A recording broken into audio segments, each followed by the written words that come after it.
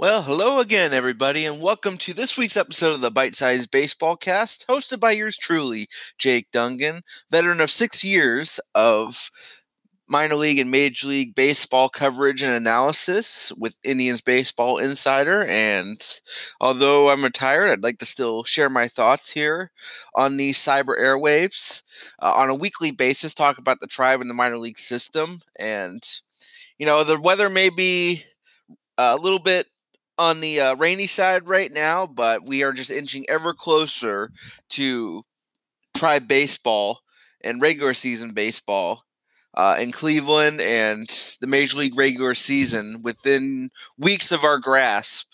And it's very exciting because I'm so excited to see guys like Franmil Reyes step up and become hopefully the new cornerstones of this Indians team, and to see potentially the young guys like James Karinchak and of course, Aaron Savale, Zach Plesac, and potentially others coming up and making a name for themselves at the big league level. That we've discussed ad nauseum here, but I might as well just get into what everybody's talking about right now. What has everybody in kind of some low spirits regarding the Indians, and that is the announcement from both the Indians and Francisco Lindor that they have suspended extension talks for the spring and will proceed into the regular season to focus on playing winning baseball, to use Francisco's little words there. And, this has a lot of people frustrated. The ongoing saga that has been the Indians' failed negotiations with Francisco Lindor, and, ownership not stepping up and ponying up the dollars that would be necessary to retain him. And it's just been a nightmare PR wise for the Indians from the get go. And I'm not here to play the blame game necessarily, because I feel like that this debate just gets us nowhere. And I think that, from a team financial standpoint, there is a lot more that goes into the discussion of whether or not the Dolan ownership actually has the money to pay Lindor the contract that he wants or not. There's a lot more nuance and discussion. It's not as cut and dried as a lot of people are making it seem like.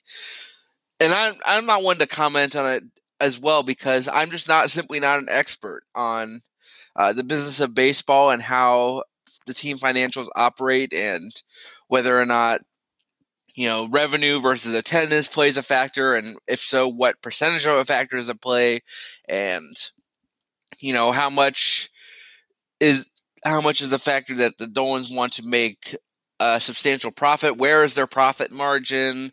These are all things that we just don't know. I don't know it, and so I'm not going to comment on it. And you know what? Neither does anybody else, because until they open their books and make these financials public, which they never will, nobody's going to know for sure what's going on behind the scenes. We can make educated guesses as somebody more in the know, like Kevin Kleps, for example, of Cranes Cleveland does with his very informative pieces.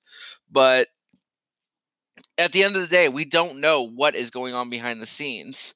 But we do have an idea of what these financial constraints that the ownership is placing on the front office in terms of how they operate and how they make moves and improve the team.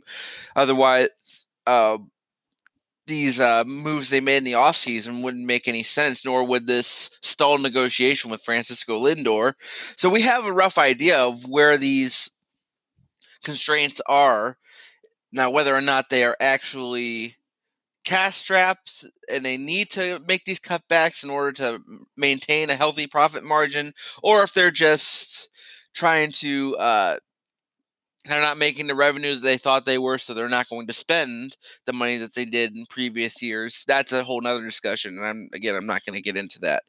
But focusing on the stalled negotiations with Lindor, they did go into detail. Lindor did, in talking to reporters, talking about how he was not going to take the same kind of contract that Christian Yelich did, which hopefully that puts that debate to rest, because I never thought for a second that was a perfect one-to-one comparison. The contract that Yelich took to stay with the Brewers, everybody was ready to go all up in arms and saying, well, why can't the Indians sign him, Lindor, to a similar deal? One, because Lindor's younger, and yes, I know it's only 2 years, but those are 2 vital years in his prime of his career that make a big difference versus Yelich. And 2, Lindor is with him being younger, he's gonna be the face of the game for a lot longer than a guy like Yelich. I mean, Yelich, yeah, he has MVPs under his belt and has great career numbers, but I don't know if you would ever say he was the face of the game in a way that you put guys like Mike Trout and Mookie Betts and Alex Bregman before the whole Astros scandal, and Francisco Lindor is on that tier as well.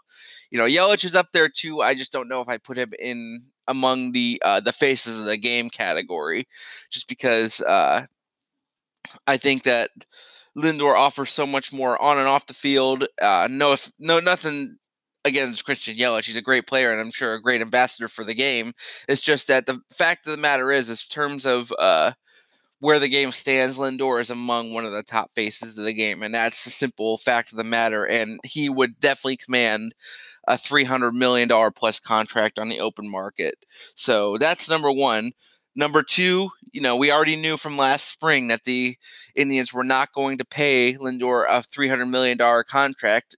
Paul Doran's words in the infamous Enjoy Him interview with Zach Meisel in The Athletic said that those very words, that they are not going to give out the $300 million contract to any player. They're just not in a position to do that. So the hope was that Lindor would take a hometown discount and take his number down a little bit, say to around $250 million, roughly, I would say.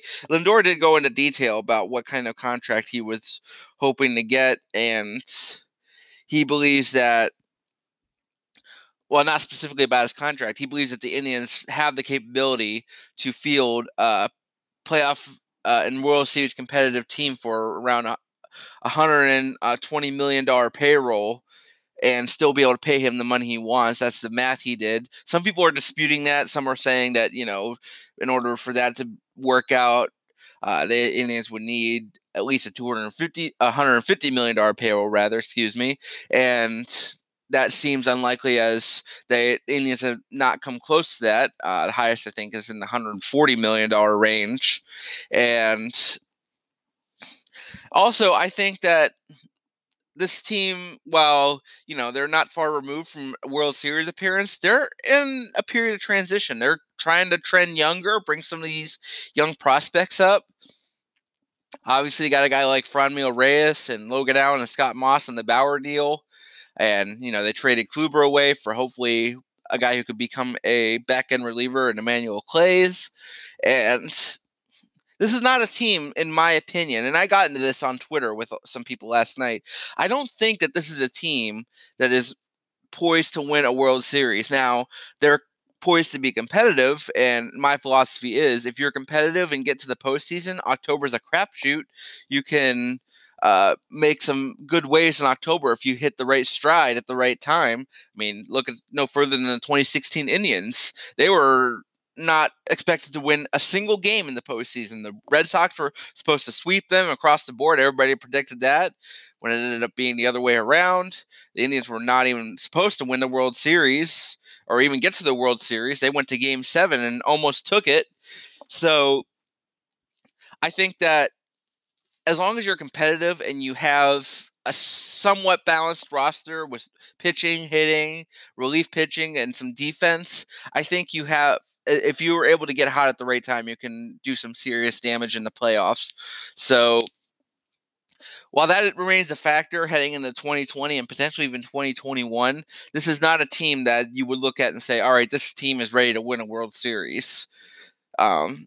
So that's why you need to spend these next couple of years and focus on developing this young talent like Oscar Mercado, Franmil Reyes, although Reyes is more established in the majors. Eventually we'll see guys like Logan Allen, Tristan McKenzie, Scott Moss in a starting rotation, and potentially guys like Daniel Johnson and Nolan Jones on the position player side. So in these transitional years, that brings me to my next point. What does it mean to keep Francisco Lindor as part of your core if you're not going to re-sign him long term? Because as we just established, the Indians are not poised to win a World Series right now. So what's the point of keeping Lindor around? Yeah, he ups your chances to win a World Series as he is the leader and cornerstone of this team, and you much rather have him than not. But if extension talks are off the table potentially for good, I don't see why keeping Lindor is of greater benefit to the Indians for the future when they can get a pretty good haul for him on the trade market. And yes, I know it. Everybody's gonna look back to they could have kept guys like Jim Thome and CC Sabathia and Cliff Lee back in the day when they were in their prime years.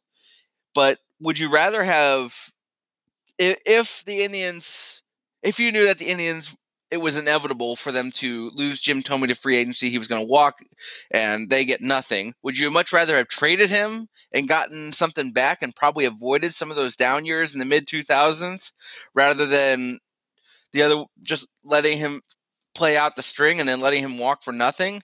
I think it would I think it would be worth considering at the very least. Thus, I think they're in a similar position with Francisco Lindor. Are they at a place where they have a good chance of winning with Lindor in the fold over these next 2 years of his remaining time with the Indians? Or do you trade him and potentially bolster your future and remain competitive throughout the next decade, the first part of the next decade at least, without Lindor? Yeah, it's going to sting and it's going to be a very bitter pill to swallow. But if it were me, I would consider moving Lindor as soon as this upcoming trade deadline. Now, that all depends on where the Indians are in the playoff standings. If they're far back in the division and in a tight race for the wild card, I still would consider trading Lindor and getting the haul that he could command, as teams would be willing to give up a lot for 1.5 years of Lindor versus even just wait until the offseason where you'd only be giving up 1 year of Lindor, which he would still command a pretty hefty price, but you'd be, in my opinion, better served to trade him at this year's trade deadline when teams who are in a playoff hunt are going to be more desperate and are going to be more willing to part with some prospects in order to get them over that hump into the playoff race. And I think that it's of more benefit to the Indians to trade Lindor at this point, now that extension talks are off the table and don't look like they're going to be picked up again anytime soon. And I'll tell you something else. This is something that I've come to a realization about in terms of, where people see the Indians' future going. There's a lot of people who like where the Indians' future is going, and that's because there are people who like prospects and are ready to roll the dice on a lot of these youngsters coming up. And then there's others who are very hesitant to put all their eggs in the prospect basket here. And you know what? That speaks to a larger point of, projecting team success based on prospects. And I know that, a lot of the numbers projection numbers don't favor the Indians right now. I think that's because a lot of it is depending on the success of a lot of these young players, which, yes, is a risk to take, and it could very easily not work out for the Indians. Mercado could have a sophomore slump. Some of the young pitchers coming up could flame out or struggle and not get their footing right away. That this is stuff that could all happen and not work out in Indians' favor, but at the same time, it could all very much work out in Indians' favor, and they could far surpass the projections that a lot of these sites such as Fangraphs or Pacoda have made that could propel them into not only the division race, but also the playoff and World Series race. But again, that's a lot that has to go right. I understand, but it all depends on how much faith you put in prospects. And in all honesty, people who don't like prospects as much in terms of team projections and success probability, and versus people who want to get all in on the prospects and build for the future. I think that neither side is 100% right nor 100% wrong. There's a lot that goes into building a team with these young players, and at some point you have to give them a chance to prove themselves, and eventually the cream will rise to the top.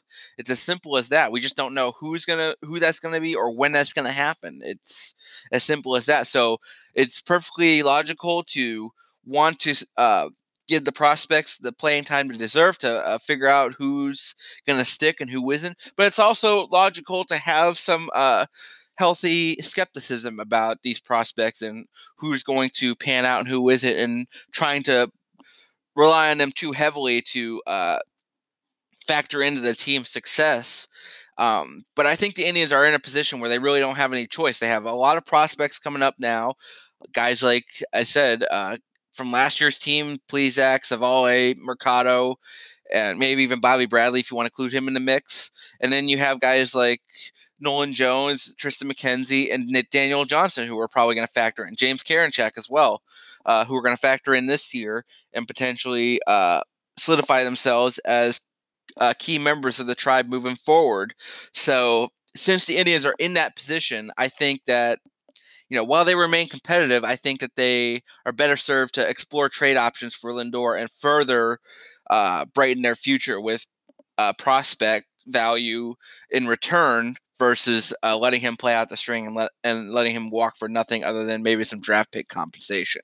So that's how I stand there. I think while it's hard to think about that day, I think that at this point, in the position that the Indians are in, they need to highly consider trading Lindor, and they need to do it sooner rather than later to get max value for him.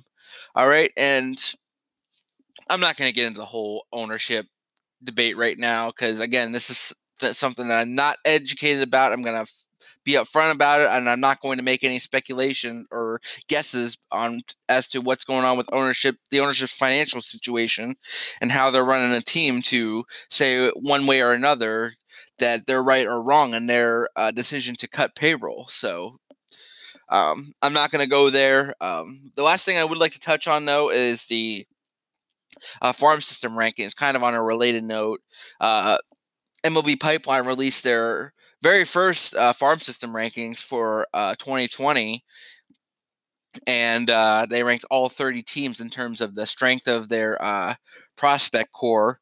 And the Indians right now, heading into 2020, ranked 12th on that list. So right now, I'd say just a bit above average. And I believe that they're trending upward, and I believe that they are only going to get better.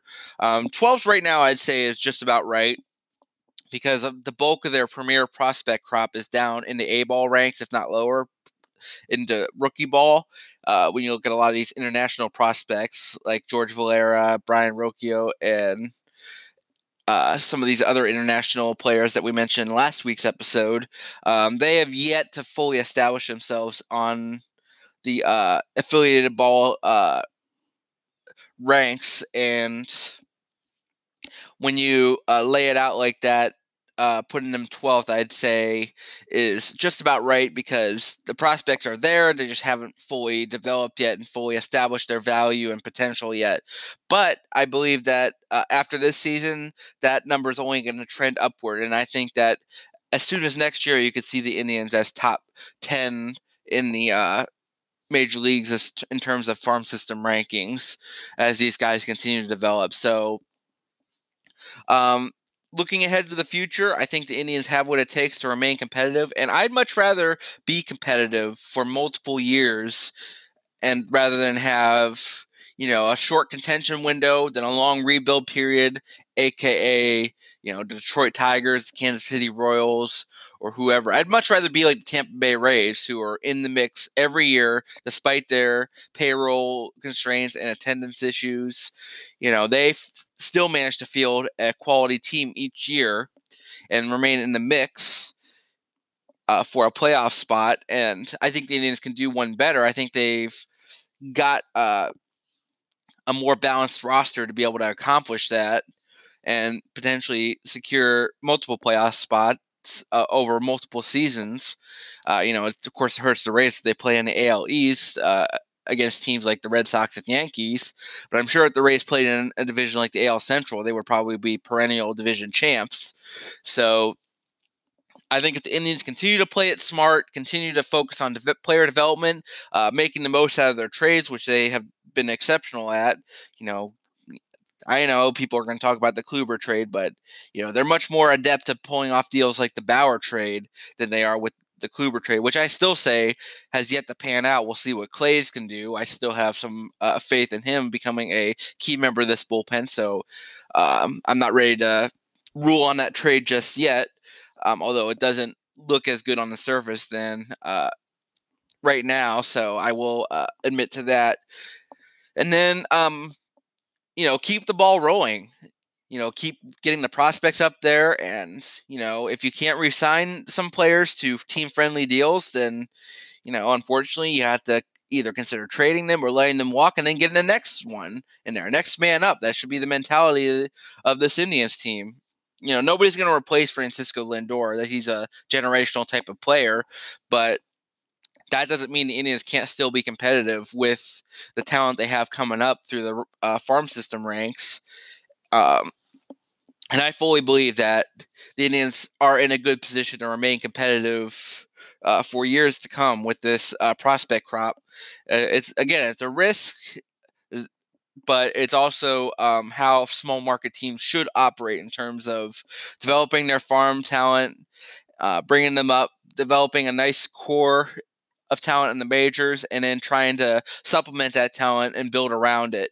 So they could probably do with a little more support from ownership. I will easily agree to that, but at the same time, I think that they have the people in place in the front office and in the player development system to make that happen in terms of keeping that next man up mentality rolling and keeping that ball rolling for multiple years in order to continually field a competitive team. So, people like the idea of going all in and trying to win a championship for the first time in over 70 years, but I personally would much rather be the guy who continually fields a competitive team to get into October and then roll the dice. Who knows?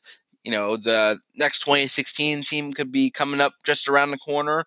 You could be the next Nationals team from last year, a team who wasn't expected to do much in the postseason and ended up winning it all. So, you never know in October, and I feel like that philosophy would be where my beliefs align, and I believe that's where the Indians align themselves too. They could do better. I'm not saying they're perfect at it, but I think that they are exceptional, and they can definitely do much worse in terms of being in the market that they are with the financial constraints that they have in terms of remaining competitive in the AL playoff race. So that's pretty much going to do it for my thoughts here on this week's podcast. I hope you guys enjoyed it. Be sure to follow me on Twitter. I'm at jdungan93. I will be relaying most of my baseball thoughts on the social media sphere versus my weekly podcast spots here on Tuesdays. So also be sure to subscribe. Again, I'd like to get some sponsorships going on this podcast thanks to the good people at Anchor who are allowing me to do so, but that means I have to get this listenership up and spread the word and get more people listening. So as I said before, I'm trying to raise a family now, and every little bit helps. And but even if not, this is just for fun, and I enjoy getting my thoughts out here each week and talking to you good people. So until next time, for the Bite Size Baseball Cast, I'm Jake Dungan. Please enjoy the rest of your week, and I say to you, have a good one.